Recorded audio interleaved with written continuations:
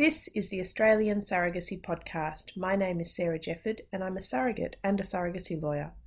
In this episode, I had the pleasure of chatting with Sarah-Jayne, who is a psychologist in Victoria who practices in the area of fertility and pregnancy and perinatal psychology. So she helps intended parents and surrogates through the fertility journey and through the pregnancy, and also through parenting after surrogacy or parenting after infertility. She can also help with pre-surrogacy counselling and the independent psych reports that you might need. So I have put up her contact details in the post if you need to reach out to her. In this episode, we talk specifically about managing our own mental health during fertility and surrogacy journeys. I'm going to hand over to Sarah-Jayne. Keep an eye out in the post if you're looking to make contact with her. Today, I am talking to Sarah-Jayne, who is a psychologist. I'm going to get her to introduce herself a bit more and her professional credentials, but we're going to be talking about surrogacy and mental health. Sarah-Jayne, tell us a bit about yourself and how you came to be practicing in surrogacy. Okay, well, I started my career in the UK, you could probably tell that. I started in forensic psychology, so I started working in prisons many, many years ago, working with serial offenders, really nice people, and came over to Australia 14 years ago now, I believe, and decided that, I guess I'd worked with the worst of the worst in terms of behaviour, and I wanted to work with the best of the best. I kind of wanted to figure out how we had these amazing people that did these really incredible things where they were, taking on the world, becoming, amazing, setting up amazing charities, doing altruistic acts, doing all these, living this life that's really, really fantastic. And so I retrained when I got to Australia, I took another master's degree in positive psychology and set up my practice in Sydney, moved down to Geelong into Victoria 18 months ago, but started working with regular people, living regular lives, but people who really want to live a good life. And, surrogacy, infertility, I should say, having a lot of clients referred to me who have gone through their journey to become parents and finding some roadblocks and some barriers, and then became really interested in surrogacy. That's interesting. And actually, I like what you say about finding the best of the best, because I used to do a lot of more work in divorce family law and did find that actually I really liked working with people that were in family creation rather than family separation, probably for very similar reasons. It's much nicer working in this area. So if we're talking about surrogacy and mental health, do you have any sort of places to start with in terms of making sure that intended parents and surrogates and their partners are managing their mental health along the surrogacy experience and the journey? Yeah, look, I sat down and thought about, okay, well, we talk about surrogacy being a roller coaster, and it definitely has its highs and its lows. It's full of hope. It can often be full of hope being, extinguished. And I think it's really, really important to think about it as the whole journey as being a marathon and not a sprint. There is no quick way of getting around some of the things you need to go through in surrogacy. It is about sort of pacing yourself through the journey. And I thought, well, look, I can think of sort of 5 clear stages that somebody would go through in terms of the process of surrogacy from a mental health perspective. And just thinking sort of, some of the things that I guess that might help along the way. Okay, so what's number 1? Okay, so number 1, I thought to myself, okay, one of the most frustrating, I think, stages is the wait. So the wait to get started. I think, I see people coming to this stage of knowing that they need to pursue surrogacy. There's a whole background of often grief and loss to get to that point. It's not just grieving things like miscarriages. It's actually grieving the loss of carrying a child for yourself. And I think then they sort of get to the stage where there's this really long wait and there is no defined, okay, I'm going to find somebody to carry a baby for me tomorrow. There is no end in sight at that stage. And that's really, for a human being, that's very, very hard. We're wired to dislike things that are uncertain. And at that point, that waiting feels like there's a lot of waiting in sort of in the surrogacy world. But that particular sort of waiting for that person to come along is really, really tough. It's very uncertain. It is a time where, keeping hope alive is really, really important. Mm. Do you have any suggestions for intended parents in particular that are in that waiting time, how to manage it and how to look after themselves in that time? Yeah, look, I think one of the areas in positive psychology we talk about is hope, and we talk about how to generate the feelings of hope. I think, Emily Dickinson wrote a poem about, hope is the thing with feathers that perches in the soul. But actually, a whole bunch of psychologists have come along as scientists and been able to pull apart the construct of what hope is made up of for a human being. And what we know about that is it has three sort of major components, right? It has a goal, in this case it would be, to get that baby, to hold that baby in your arms, to become a parent. It's made up of the extent to which we feel that we have control over that, how confident we are in our own abilities. And it's also made up of pathways in between the two. So, pathways are ways to get to your goal. And we find that people with more pathways, more ways of getting to where they want to go, people with a clearer idea of what their goals are and where they want to get to, and people with a sort of a greater sense of their ability to control what happens and the outcome and how confident they are in themselves of getting their dream, they tend to have more hope. Okay, and we know that I guess hope is about our relationship with the future, what's going to happen. So to me, having a plan A, B, C, D, however many letters of the alphabet you want is really, really important. Being practical about, are there other pathways around this situation that we're dealing with? Trying to sort of plan it out is really, really important. I can relate to that feeling of, if you don't feel like you have any control over the situation, then you can feel quite despondent. So I'm probably like many people, if I can feel like I'm in control of something, I can feel a lot more positive about what's going to happen, even if the ultimate outcome is outside of my control. Yeah, that's really interesting.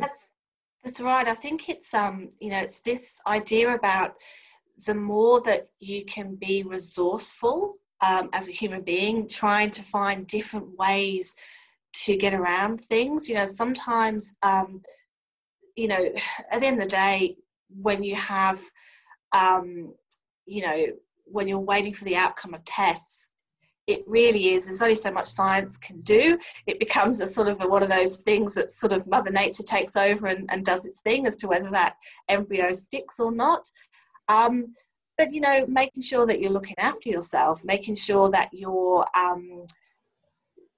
resting, taking it easy, grounding yourself, being in the present moment, doing all the things that a human being needs to do to feel well, getting out, connecting with people, all those sorts of things are going to build your capacity to see other pathways and respond when opportunities arise. So what's your number 2? And number 2, doing the sort of surrogacy attempts part. So, you've found this amazing person that is going to help you to get your dream, really coping with the ups and downs of that actual journey before you fall pregnant. Because obviously there's the sort of meeting somebody, developing a relationship, and then there's kind of actually going through the attempts at, the embryo being transplanted, and there's all those kind of the 2-week wait, has this worked, all of that sort of up and down. And again, that's where this kind of idea of hope is really about holding on to that belief that it's possible, because at times it can feel, particularly when you have a failed attempt, it can feel that I've certainly seen a lot of teams become really despondent at that stage, and particularly when there's been multiple attempts, it's really tough. That's a really hard thing as a human being to keep going in the face of what can feel like adversity. I think it's bringing me back to when I did fertility treatment all those years ago, and we had lots of failed attempts, and also in my own surrogacy where we had lots of attempts that didn't work and then ultimately did. But yeah, trying to maintain your mental health along the way and everyone else's is really important. Yeah. So what's number 3? So number 3, during the pregnancy itself. So I think this is where it starts to become, it starts to become really real at this point. So I think particularly when we're talking about intended parents, it is about, breathe, relax, and take it one day at a time. It is very, very tempting, I think, to get caught up in, pushing and being sort of very, what's the word? Very controlling over, what's happening to the surrogate, what's her experience, what is she doing with herself, what is she eating, getting really wrapped up in that sort of stuff, because actually, it's outside of your control. It's somebody else's, body. That's where I think the trust is super, super important at that stage. And, I would encourage people before they get fall pregnant to look at what trust looks like for them.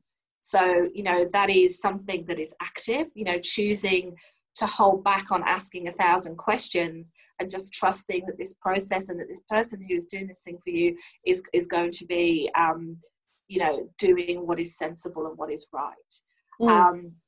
Communicating, making sure that you check in and, you act like a sort of a kind, caring human being,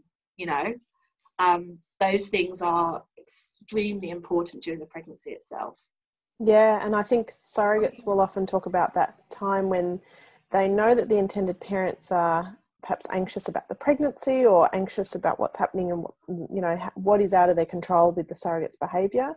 And it is so important for intended parents to kind of own that, because the surrogate wants to know that you do trust her, that you're managing your own anxiety and lack of control, because actually being out of control at that point can be an amazing sort of liberating experience as well, if you can give over to trusting that your surrogate has got it in hand and is looking after the baby. Absolutely. And trust is really active.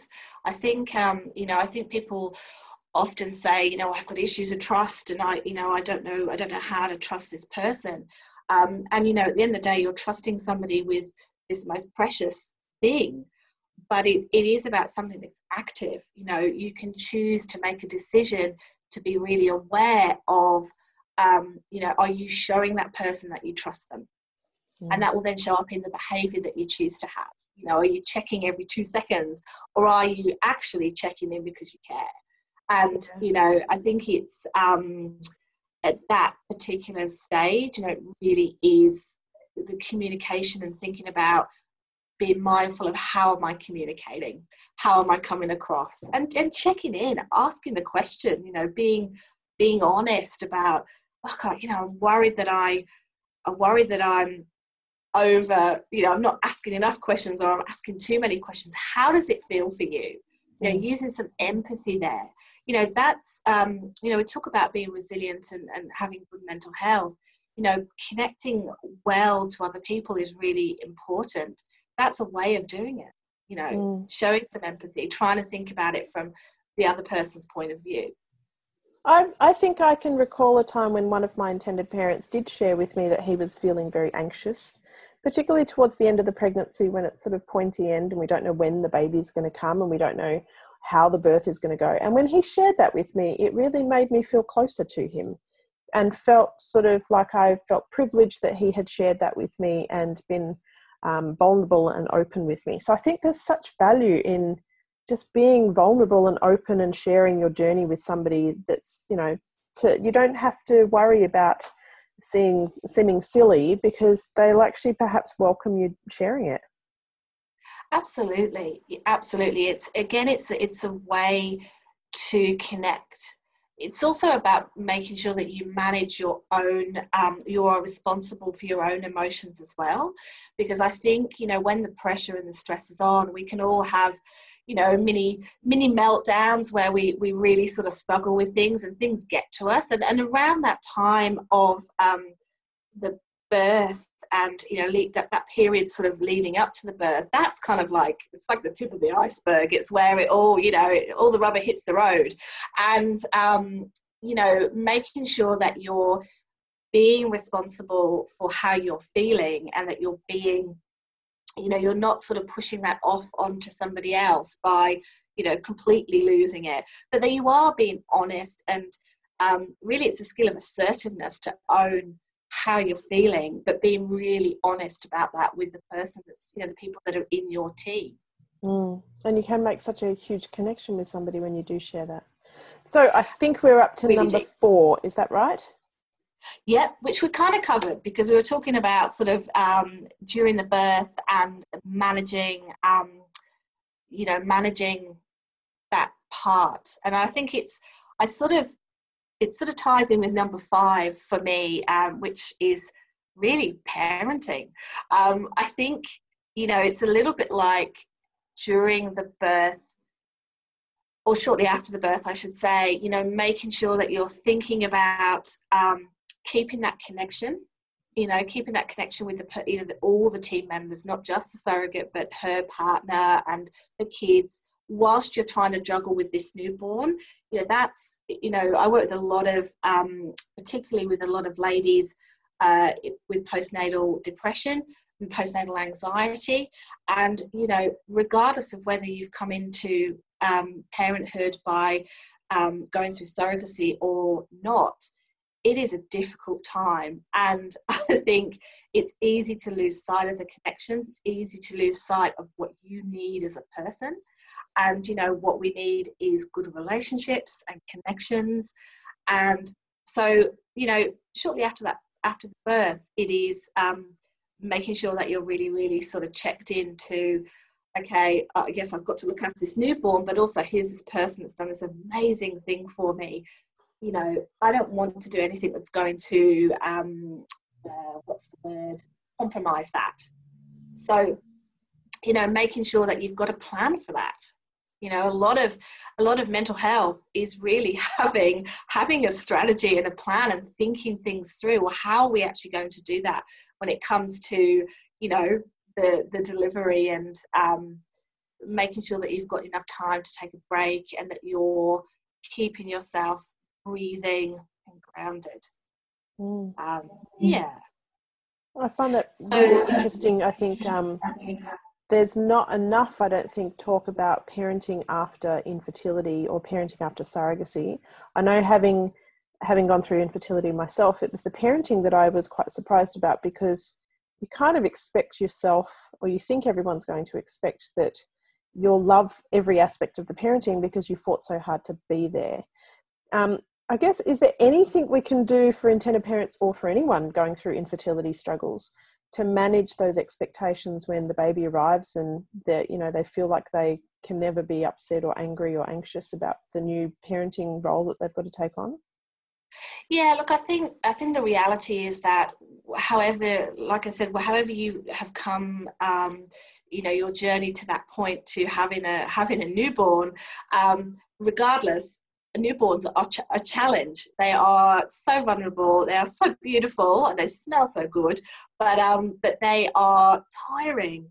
And I think, you know, it's quite understandable for anybody to have to get used to living life every couple of hours, changing nappies, feeding, round the clock, it's tough. So the number one thing that I would always do with anybody who I'm working with is encourage them to understand that actually how they're feeling is really normal.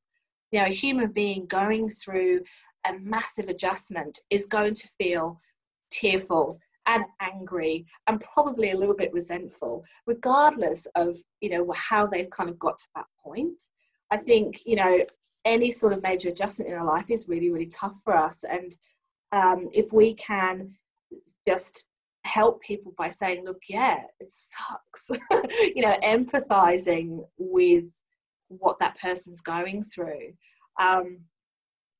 Look, you still, whether you carry the baby or you don't carry the baby, dealing with the baby and being a parent, you are a parent like everybody else. You've got to wipe bottoms, change nappies, and do all the, put up with the crying. And I think, again, being empathic, being there for somebody, using your supports as well is super, super important. But more than anything, realizing that it's normal to feel that way. And it's taken me a long time to think about this, but I eventually came to the conclusion that I really, really love my children more than anything in the world, but I don't always love parenting, and that those are two separate things. You can love your children dearly. You don't have to always love parenting them, particularly when they're having tantrums or, dealing with white mums and And there's no medal either. No. Nobody posts a medal that you get to wear for being the most excellent parent. We kind of work with a lot of parents, and it really is about aiming for good enough rather than, being perfect. And I think, I've certainly had clients tell me in the past that they felt very much like, because they've become a parent through surrogacy, they can't say, oh, this kid's driving me crazy, or they can't admit that actually they're finding it tough. And I think that is something we need to discourage, and I think we need to get people talking about how they're feeling, because sharing it is something that kind of halves it. Definitely. Yeah. Do you have any advice for perhaps a team at the very beginning of the surrogacy journey that is thinking, how do we sort of make sure that we're all in check with our mental health? Because sometimes what I see is that you might have some of the team members really taking stock of their mental health and keeping it in check, but others not. So can we sort of make it like a team commitment to all look after our own mental health and each other's? I guess that's one of the things that you can do to keep each other accountable. I think, at the very least with mental health, people tend to skip over this part, is that actually we're quite basic. We need exercise, we need good food, we need good connections. And that's all very basic stuff that actually you can check in with each other as a team. How is the Pilates going? How is the yoga going? Let's go out and do some walking in the park. Let's, one of our catch-ups, let's just go for a walk, and just go and get some fresh air, connect with nature. They're all things that will build our resiliency. It's not complex things. Often going for a walk on the beach, hugely beneficial for us. They say that we're basically houseplants with complicated emotions, and it's completely true. I like that. That is so true. My goodness. Thank you, Sarah-Jayne, for chatting with us today. I know you are practicing in surrogacy counselling, and you're also doing the psych assessments. Now, you're based in Victoria, but you can practice across Australia. Is that right? That's correct. That's amazing. All right. So I'm going to include details of your business on the post so that people can find you. Thank you. That was really good. Pleasure. Thank you for listening to the Australian Surrogacy Podcast. If you are looking for more information, you can find it on the blog. Listen to more podcast episodes at sarahjefford.com. You can also find me on Facebook and on Instagram. And if you want to get in touch, you can find me at sarah@sarahjefford.com.